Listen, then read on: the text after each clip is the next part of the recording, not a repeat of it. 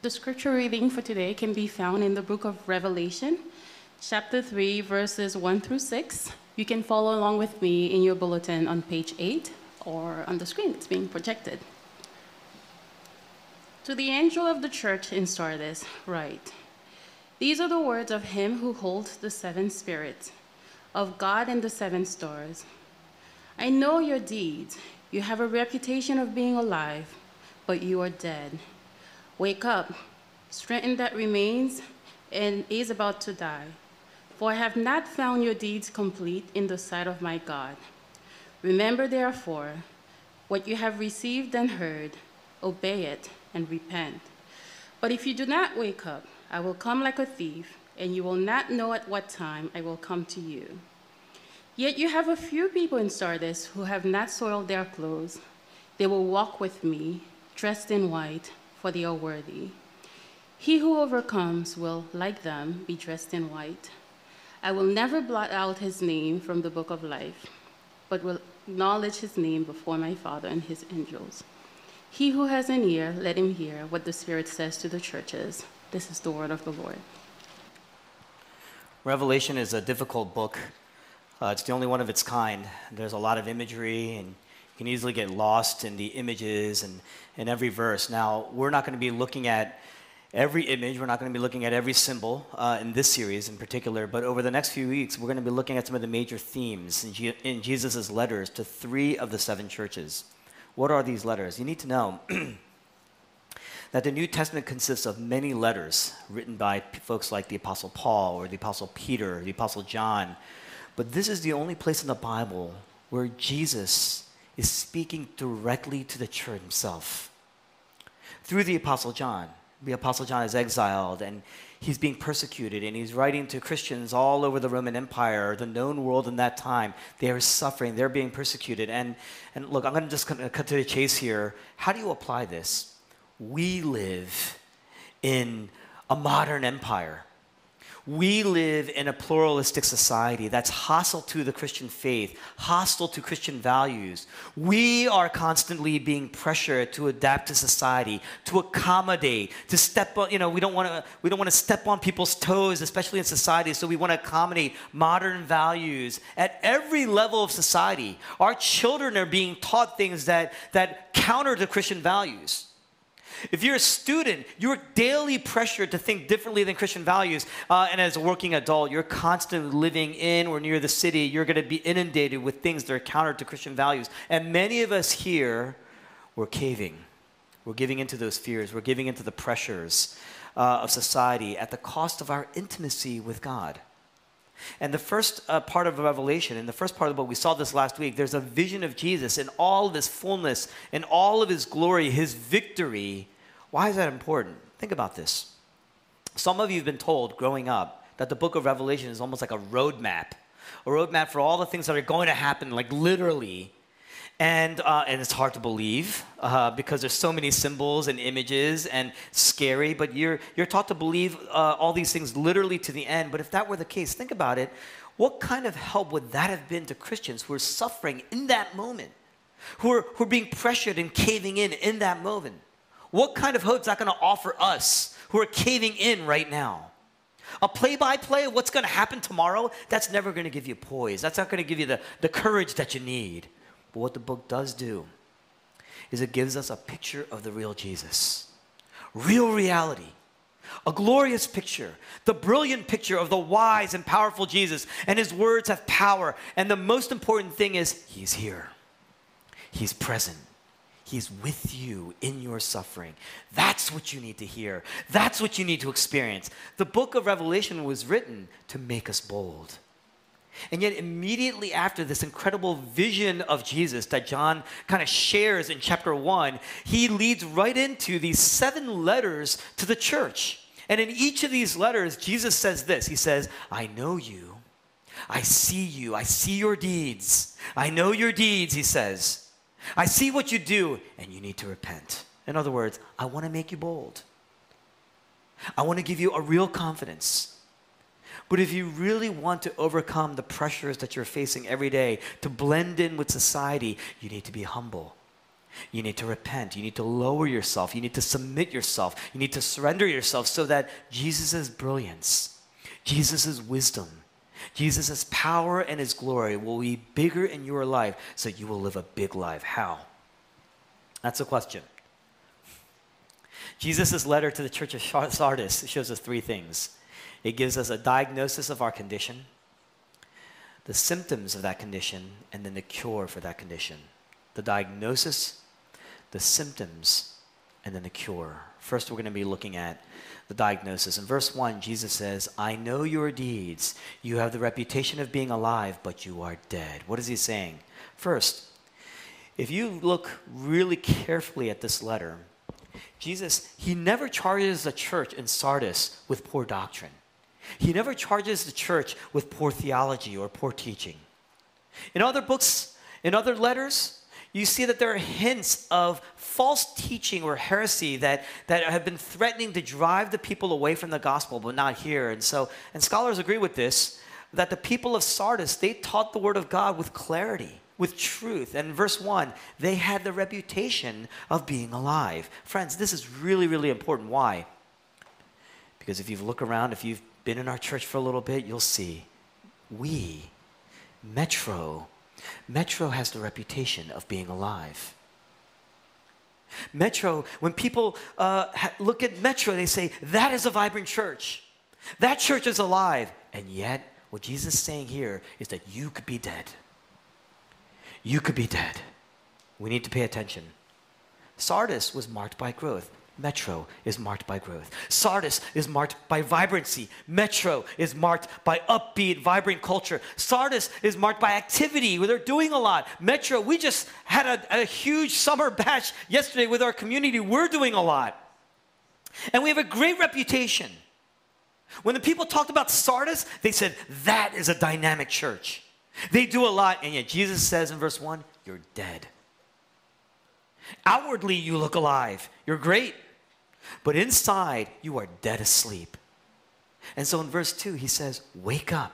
Strengthen what remains and is about to die, for I have not found your deeds complete in the sight of my God. What does that mean? You need to listen. Think about the reasons why you would choose a church to go to. Think about the reason, some of you think back to why you chose Metro.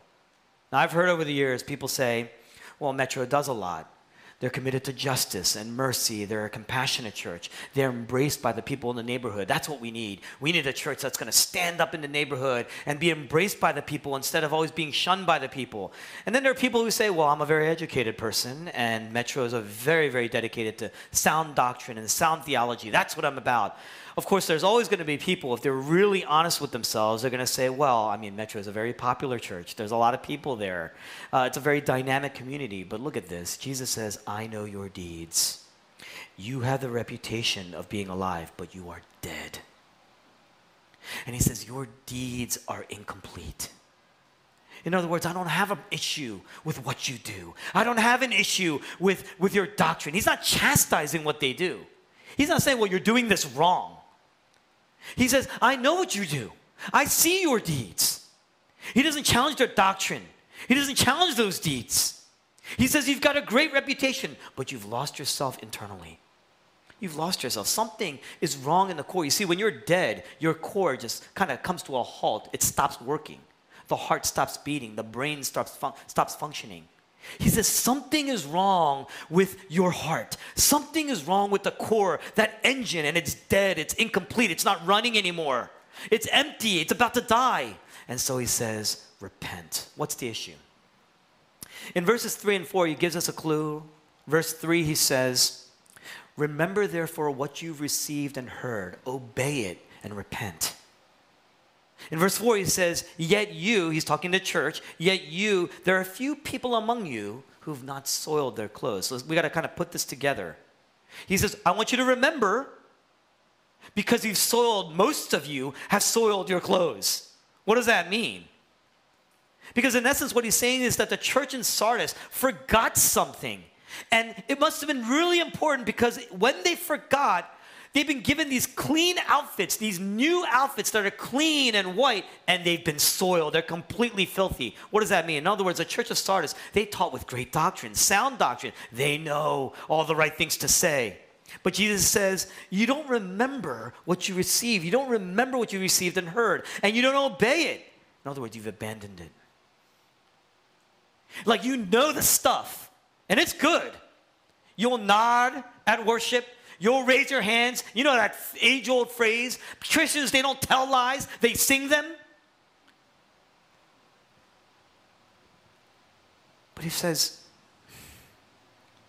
you've compromised. You're soiled. You've got these clean garments, and they're no longer, like you've soiled them. And he says, I'm coming like a thief. You are dead because you've forgotten God. You didn't forget about God. Your theology seems good. But you forgot God. You forgot the gospel. Every time you've had the opportunity to live out your faith in Jesus, in your private life, in your public life, you've accommodated over and over. You've accommodated the world's values. In this modern society, you've just given in. Sardis was a wealthy city. You need to know that. And in this kind of wealthy complex of a city, they were also an idolatrous city. It was in the Roman Empire. And so the temple of Artemis was located in Sardis. So wealth and power and just like sexual relationships were rampant in this society.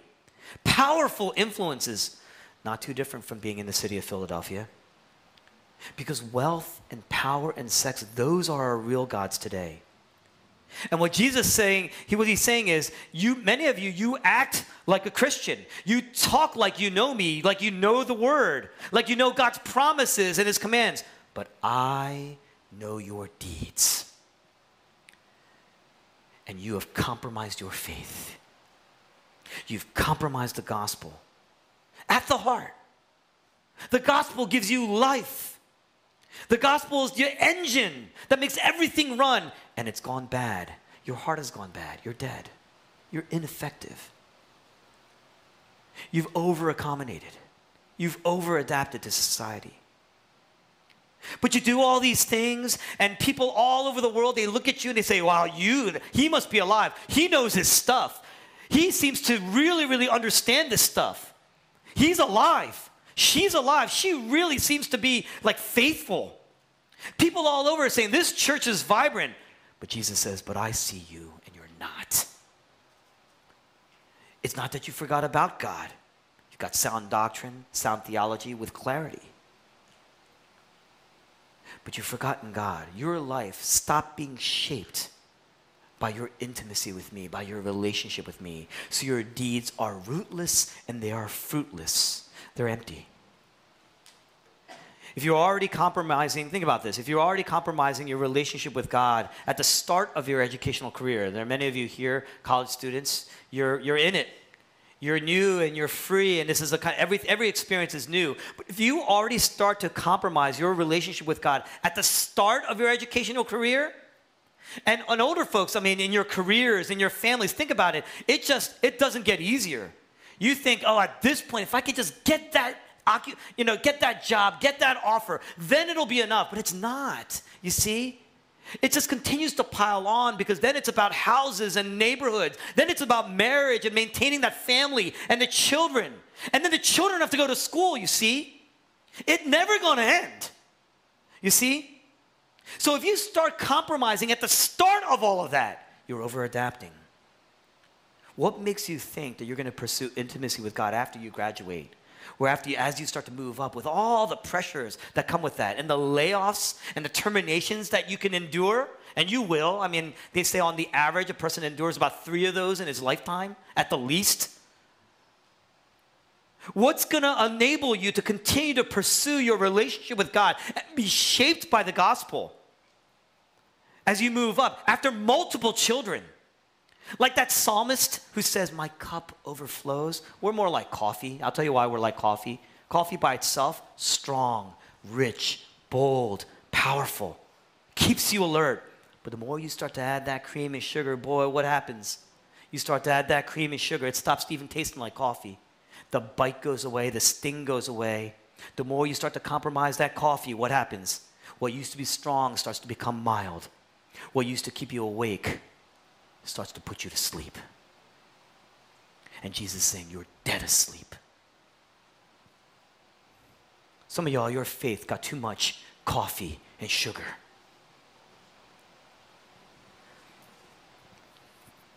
Why does Jesus say in verse 3, if you don't wake up, if you don't repent, I'm going to come like a thief? You know what a thief does? You know what a thief does. He takes away everything that you ever valued in your life. Jesus is saying, one day I'm going to come like a thief. And look, anything that you've ever valued here more than me, you're going to lose it. You're going to lose it all. There's a story about this young couple. I heard this years ago. This young couple just graduated from a stellar institution, and they approached their parents because they decided to commit their lives to missions, to global missions. They're going to go away to a foreign country and just evangelize and witness and minister to people. And the parents are thinking about the amount of money that they wasted on this education for this child and her husband, and they're thinking, my goodness, like, can't you just wait a while? Why don't you work for a decade? Why don't you make some money, save a little bit, invest a little bit, so when you come back, you have something to live off of. I just need to make sure that you are secure and that you're going to be okay. And these children, they respond and say, Mom, Dad, do you know that we are living on a ball of rock that is hurtling through space at 67,000 miles an hour? And one day it's going to just come to an end. And the earth is just going to open up. And everything that's ever been on it is going to get swallowed in. Do you think that my 401k is going to rescue me from that? Over and over throughout the Old Testament, we were taught to remember God. We were taught to remember God. In Genesis, you have Abram. He's building up altars. That's why he sets up altars. Joshua, he's setting up memorials. Why? Because they're constantly reminding themselves of God, not to forget God. And Judges is a great book. Judges is a book. Cyclically, over and over, you see the people, they remember God, then they forget God. They remember God, then they forget God. And when they forget, it's disastrous. And what happens? God has to send a person to remind them of who he is and what he has done for them to rescue them from them. Why? Because it's so easy to forget. The idols are too strong. And the more wealthy you become, the more powerful you become, the more status you garner, the more connected in your love life you become, the more friendships you have, the more you start to accumulate and own and build in your life. It's easy to want the benefits of the Christian while doing your best to hold on to what you got because you think you have it, when in reality, it has you. So more and more, Jesus is just getting pushed off to the fringes of your life. I mean, you may come here and act like that he's at the center because it's easy to look at the screen. It's center. But he's on the fringes of your life. On every decision you make, he's not at the center of your love life. Only when you need him on your terms. We want to hold on to both. We don't realize it's actually the world and its values that's gotten a hold on us. And so Jesus is being placed on the periphery of our lives, and we end up not really going to God for God. We're going to God for things. And so it's like we've been given these clean garments, fresh, clean garments. And now we're just staining them because the more we mix in with that and dabble in this and kind of get pressured into doing this, and the more we give in, and the more we give in, and the more we give in, after a while it doesn't look clean anymore. It looks soiled. You see? We've compromised. And Jesus he equates that with death. That's the condition. That's the diagnosis. Well, what are the symptoms? A couple things. One, verse 1, he says, I know your deeds. Let's start with that. I know your deeds. Oh, there's an overemphasis in our lives on what we do, our works, as an indicator of our faith. See, that's the biggest difference between religion and the gospel. Religion says this: I gotta work, I gotta do things, I gotta focus on just being great at what I do. My deeds, that's what counts. That's what counts in this world. I need to obey. I need to show people that I'm a good person. Why? Because what's important is the reputation of being alive. You see, religion focuses on what you do and how you obey to avoid repentance. But think about this, friends, that's why there's so much pressure in our lives every day to always perform. We're putting a lot more weight on success than really what success was even meant to be or do for us. That life becomes about maintaining the image of a Christian more than having the heart of a Christian. What's the heart of a Christian? The gospel shows us my works don't save me. My deeds don't save me. They can't save me. I've been saved only by the work, the sheer grace of God and the work of Jesus Christ on the cross. Religion says what? I obey to be acceptable. And so it's always on the outside. It's always focusing on the outside in. The outside and what's on the outside reflects what's going on the inside. So I got to perform on the outside. I got to prove my faith on the outside. I just got to grit my teeth. Sometimes I'm around really annoying people in the church, but I'm just going to grit my teeth. I'm just going to sustain through community group for those 2 hours. I'm going to work and serve. And so we're exhausted and we're anxious and we're angry. You see? There's this constant fear and anger and depression, and we're just jumping around between one of those things. Holding petty grudges against people and just labeling people in our lives because you got to step over people in order to feel higher about yourself, to cope with the fact that we are sinful and we are broken and we are so often lost. Jesus says you're dead. The gospel, on the other hand, is inside out. I've been saved solely on the basis of Jesus' moral record, not mine. His goodness, not mine. His success, what he accomplished, not what I've accomplished. His works, not mine. His deeds, not mine. His suffering, not mine. You see? And so I'm accepted, I'm embraced, I'm loved. Therefore, I obey. My deeds are really just a reflection of the transformation that's going in my heart. It's a response of joy, a response of love. I'm alive. And so Jesus here is saying, I see your deeds. Yes, I see that you're serving and you're working hard, and you need to in some ways. But the power source that you've plugged into is going to kill you.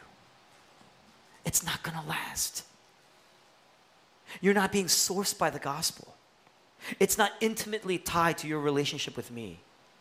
What is powering you to even be here this morning?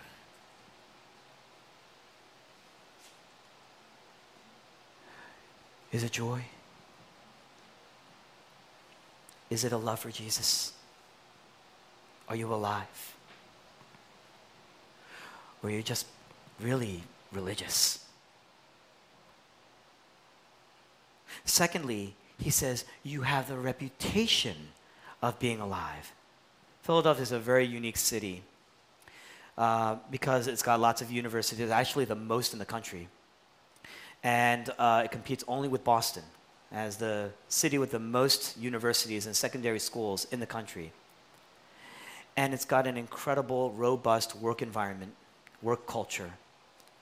But then it's also got these religious institutions, seminaries, places where you learn doctrine and theology and you learn about the inner workings of the gospel, you see. And so you've got a really interesting mix of people. Why do people come to any city? Why do people come to this city? It's to build. It's to make a name for ourselves. It's to compete with the best, to be with the best. What's the focus then? It's all going to be the externals. Your intelligence, your skills, your competencies. I got to show people that I'm confident. I got to share with people my pedigree. You see, I worked hard to get this pedigree, to earn this. My academic prowess, my theological knowledge. Why do we do that? It's for validation. It's so that people can hire me, but it's also so that people can know you and notice you. You see? If you really go deeper, it's so that people can respect you. People can embrace you. So you'll be loved. It's a form of approval seeking. So people go to you. You see, underneath all that confidence that we often share, look at your resumes. Nobody here has an honest resume. Look at your resume. Underneath that resume is just a lot of insecurity. It's a lot of insecurity because there's a lot of desperation in that resume. You see? I mean, you may be intelligent by worldly standards, so people say, that person, she is a leader, he is a leader. He's going to get something done. Even in the church, we tend to overlook character and humility, and we tend to overlook those kind of things, and we tend to focus on skills. And Jesus says, you are dead. I see what you do, and yet you're still dead. Find me a place in the Bible where God says, the intelligent people are what I'm looking for. I need some skilled people. Who's with me? I need some successful. I need some movers and shakers in this world. They're the ones that I want. They're the ones that we need to do to build. We need in the kingdom to build the kingdom. They're the ones who are in. You won't because he doesn't, because those are not the distinguishing factors. You see, religion says, I need to be smart. I need to be skilled. I need to be doctrinally right in order to be in. But the gospel says, no, you need to be humble. It's the humble who get in. I mean, anyone here who's got a degree or is working towards a degree, anyone who's ever boasted about their skills or even boasted about their doctrine, I don't know why anybody would be like, oh, I got the right doctrine, but like they do that. They do that here in this city especially. Anyone here who's ever boasted about what they do, I mean, when you first meet somebody, what do you say? What do you do? Or where have you studied? You see? Anyone who's ever boasted about these kind of things, we should examine ourselves, because throughout the Bible, what you actually see is the opposite. It's the humble who get in. It's the weak who are in. It's the one on the fringes, the marginalized one that gets in. God is trying to show us, but by overturning our values and saying what you're thinking is upside down, you got to think right side up. And right side up, he's always focused. That's why he's always focusing on the younger, even though everybody praised the elder. He's always looking for the poor and the marginalized, the ones who are on the outskirts of society. And those are the ones who get in first, always. Look throughout the Bible. It's the barren woman, not the one who's got many kids. It's the barren woman who becomes a seed of Jesus, leading to Jesus. It's the poor woman, the prostitute, the destitute. It's the one who says, I don't know, but I need it. You see? The reason why they get it is because they're the ones who actually need it. Look, I'm a pastor, and here's my concern. I'm just going to level with you. What we have at Metro right now, we're in a really special moment. Not many churches get to experience these types of special moments. And we've got that reputation of being alive. But why? What is our focus? Because we emphasize gifts and power and status and wisdom and looks, those externals? No. It's the warmth and the winsomeness that's born from humility. That's born from humility. Because that's born from new life in Jesus. Totally undeserved. I mean, there are lots of people in this room right now that are saying, man, like, I cannot believe that I'm here worshiping on a Sunday morning. I can't believe that. Like, I never would have seen myself doing this 5 years ago or 10 years ago. That's not me. But somehow, and it's totally undeserved, I'm here. God somehow brought me here, and I'm just amazed by that. That's what generates the warmth and the vibrancy. You see, if you focus on skills and your intelligence and your competencies and your theology and your doctrines, but not a character. How many of you have thought the word holiness last week? That God is calling me to holiness. How many of you guys sat there and said, you know what? God's honor is what I should be pursuing today. That character and humility that is born from repentance. You see, if you don't have that, how are you going to deal with real life failure? If you don't have the humility and the confidence that comes from the gospel, how are you going to deal with real life suffering? Like real suffering when it comes. It may be, for some of you, it's like suffering is like on the basketball court. But I'm talking about not just in the office, not just when your child is struggling in school, not just when somebody's criticizing, but the real stuff. Like financial destitution, marital failure, marriage struggles, addictions, illness, like serious loss. How are you going to deal with that? What resource do you have? What are you going to remember? What are you going to trust? Well, Jesus says, I want you to remember what you received and what you heard. I want you to remember the gospel. I want you to obey the gospel. I want you to live in line with what you remember. That's what it means to obey. I want you to repent. To repent is to say, I refuse to live in line with what everything else is telling me to live in line with. I'm supposed to trust in my education, trust in my connections, trust in my network or my skills, trust in the training that I've received from other people, trust in my friendships and my love life. I'm supposed to place my hope in my kids. I mean, immigrant families, what did they do all this for? They have placed their trust in the fact that one day their children are going to rise to the top. That's what they say. It's worth giving up their lives for, they say. That's what they're going to trust in. What are you going to remember? What are you going to trust? Well, Jesus says, I want you to remember the gospel. The book of Revelation begins with this picture of a real Jesus. Not that cuddly Jesus that you see in portraits, but that real Jesus that is victorious and glorious and brilliant. So brilliant that when you look at him, you can go blind because his fire and his eyes and his feet, they're just going to blow you away. And that's how Revelation 1 begins. Why? Because it's John's way of saying, you forgot. You've forgotten. Some of you here, you've forgotten. Every time you're tempted to make status or your wealth or the approval of just the person right next to you more important than Jesus, you're forgetting. You see that? And Jesus says, you're about to die. Some of you are already dead. You see, if you're dead, if he says you're dead, and Jesus has always said, I am life, then what he's saying is that this is the ultimate chasm. We are completely separate. And that's a warning.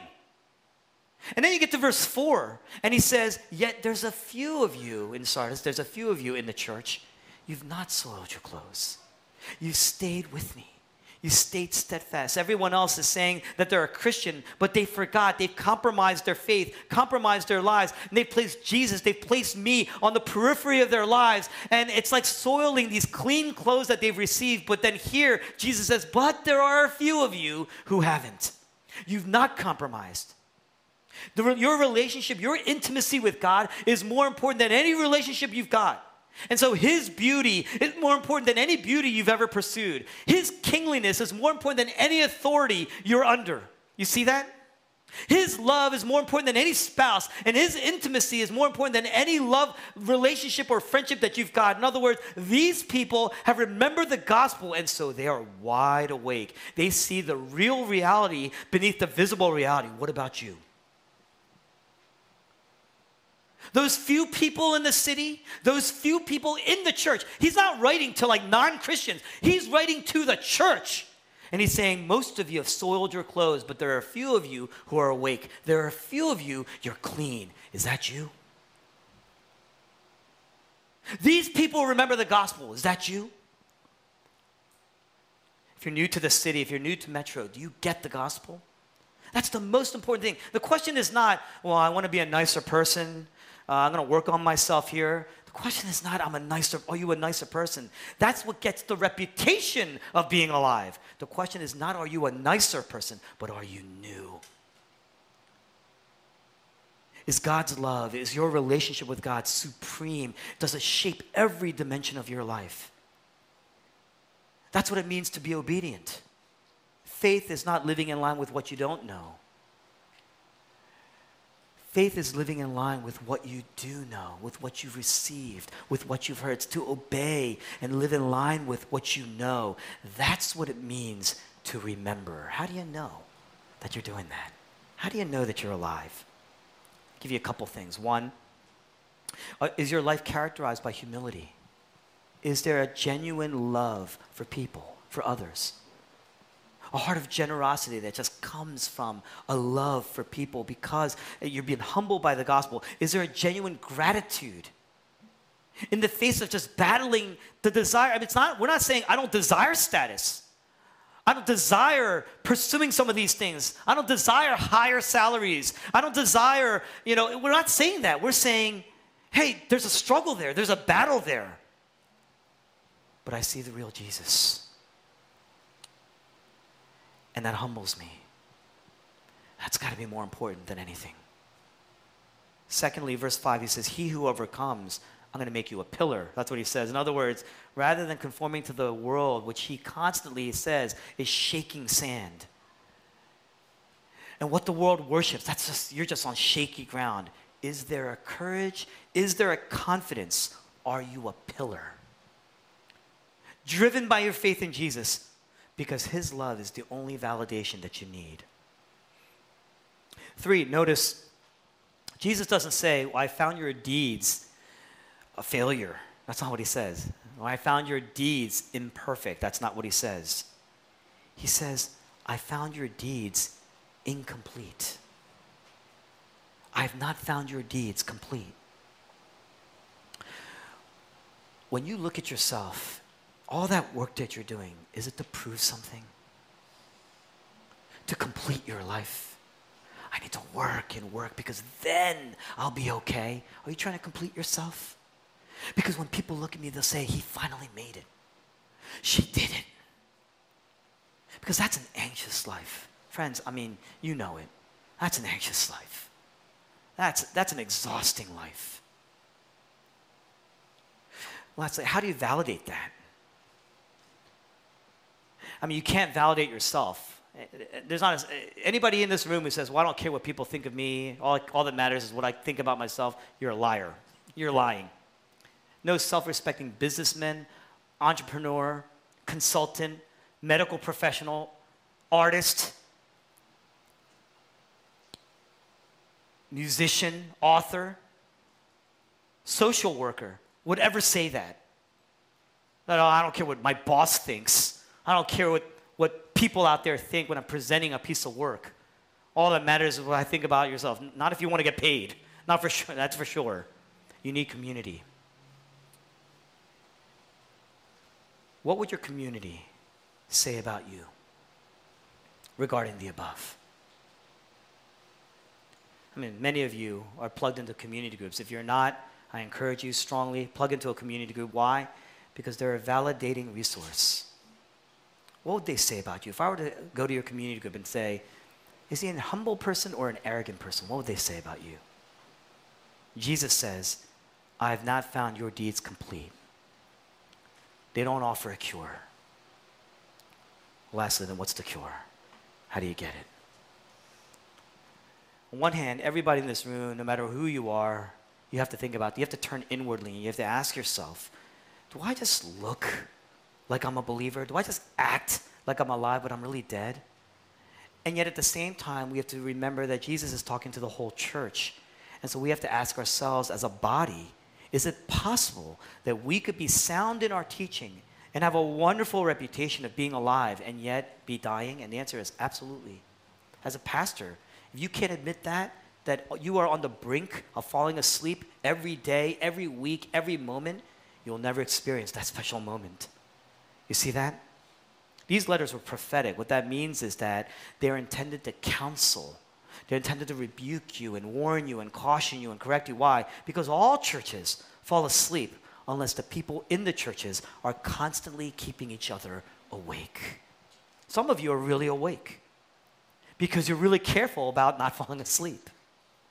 But some of you, remember this, get this, some of you merely experience the experience of being around people who've experienced a personal experience of Jesus, but you've never experienced Jesus yourself.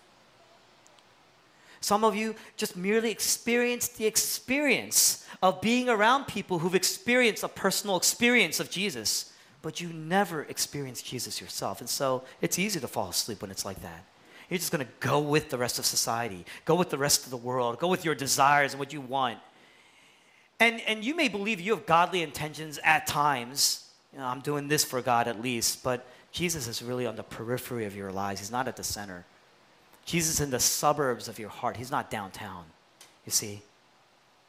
He's not at downtown your key decisions, how you spend your money, what you're pursuing in life. You've forgotten God. That heavy, weighty significance of God is far from you. You've forgotten it. The glory of God, the mission of God. That's why we've been created. Jesus says, I am the Alpha and the Omega. We've been created by him and for him. You see that? Some of you in college, you were hot and heavy for Jesus. You joined those Christian fellowships. You were really, really consistent in your church. But now you got a mortgage. Some of you, you're far beyond that. You've got multiple mortgages. You got children, multiple children. And that house that you wanted, that's your dream. That represents your dream. And Jesus is saying, you are asleep. Why? You see, when you're controlled by your dreams, you're sleeping.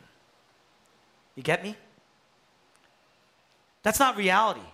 You know what reality is? Revelation chapter 1, that picture of Jesus, that is the real reality. So the only way that you're going to wake up is if Jesus becomes more real to you than anything else. By the way, that's why worship is so consistent. Why it's vital and critical every week. It's important. Why? Worship is the best, most regular alarm clock. Every week, it's a wake-up call. Why are we anxious in life? It's when the wisdom of Jesus is not as real as your own. You see that? When Jesus' wisdom becomes more real than your own, that's the end of anxiety. Why do we get depressed? I mean, think about it. Some of us, we're just littered in our hearts with moral depravity, just failure. I just failed a lot morally. Why? Because in your mind, your sins are more real to you than Jesus' overcoming sin and overcoming death. You see that? You need to wake up.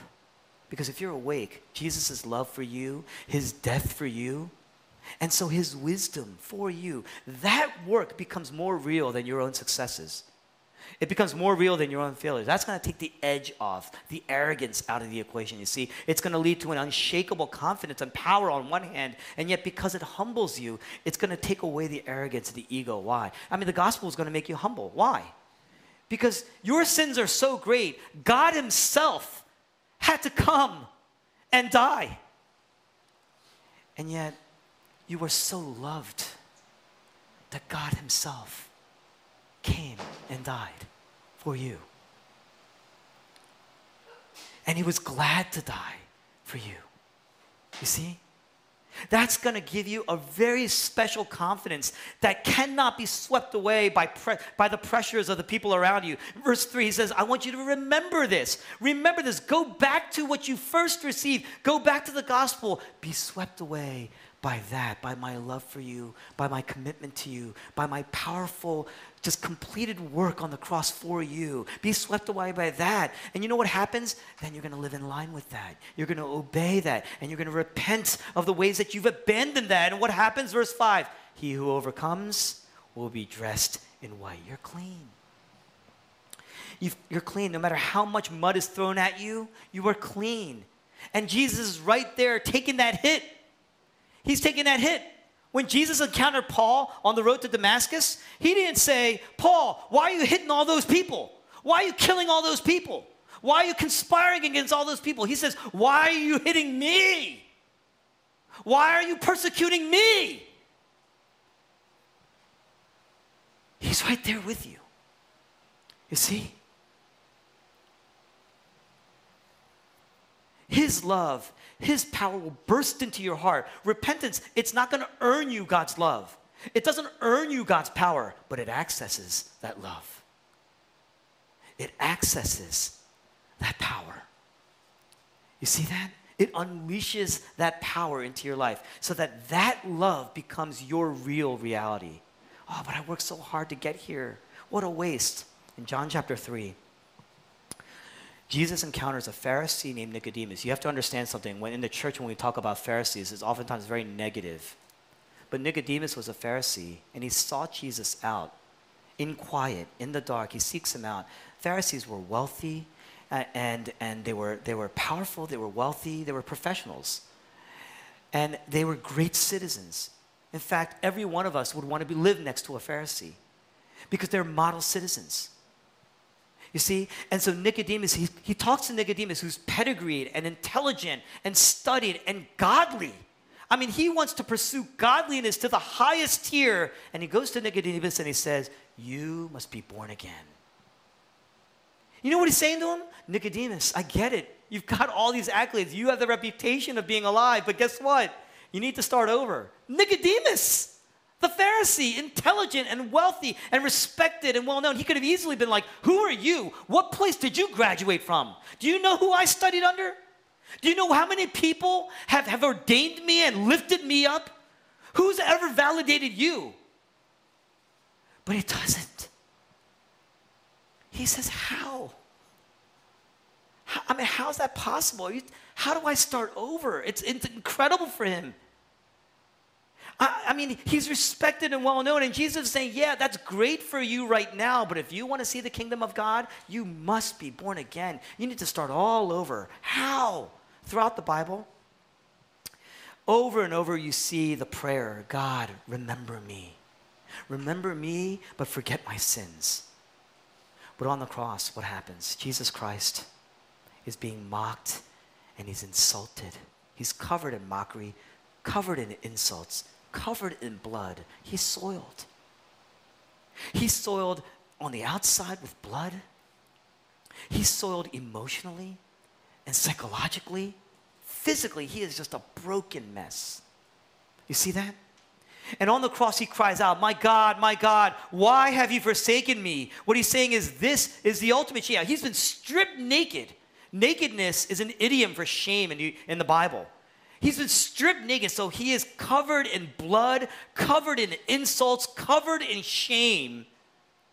And he says, my God, why have you forsaken me? What he's saying is, this is the ultimate shame. This is the ultimate mockery.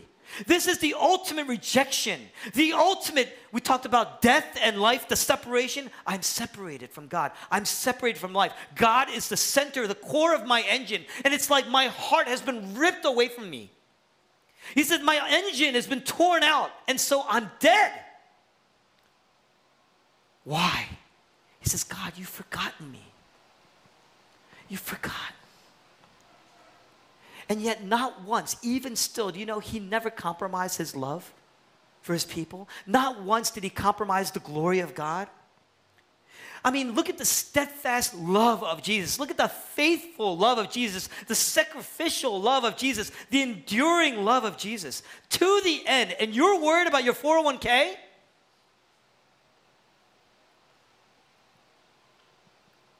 Jesus Christ, he's saying, I'm forgotten. Why? So that we could be remembered. And so on the cross, that criminal that's crucified next to Jesus says, will you remember me? That's an amazing prayer. And Jesus says what? Today, you're going to be with me. Jesus is stripped naked. Why? So that we could be covered in him. Jesus' body just covered in mockery and blood. Why? So that we would be wiped clean. We would be covered in white.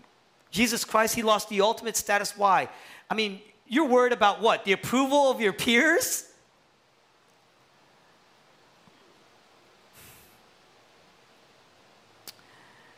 We're clothed in white. We're clean. The gospel, God's love, is the only validation that you will ever need. That's the good news of the gospel. What is it? On the cross, he cries out, it is finished. In other words, my work is complete. My deeds can now be found complete. The debt is paid. It's over. So that you can be safe. This is the ultimate security. You can rest. The mark of a genuine Christian is not how well you perform, not how well you work, but how well you rest in Jesus. The mark of a Christian is not your reputation as a good person or a good leader, but a humble person and a repentant leader. Always going back to the gospel. They're awake. Are you awake? That's how you live a big life, friends. That's how you become great. I mean, we want to pursue greatness. That's how you become great. That's the way that you have poise and poise and confidence in any suffering. Jesus Christ is saying right now, I know your deeds. You have the reputation of being alive, but you're dead. So wake up. He's talking to us. Let's pray.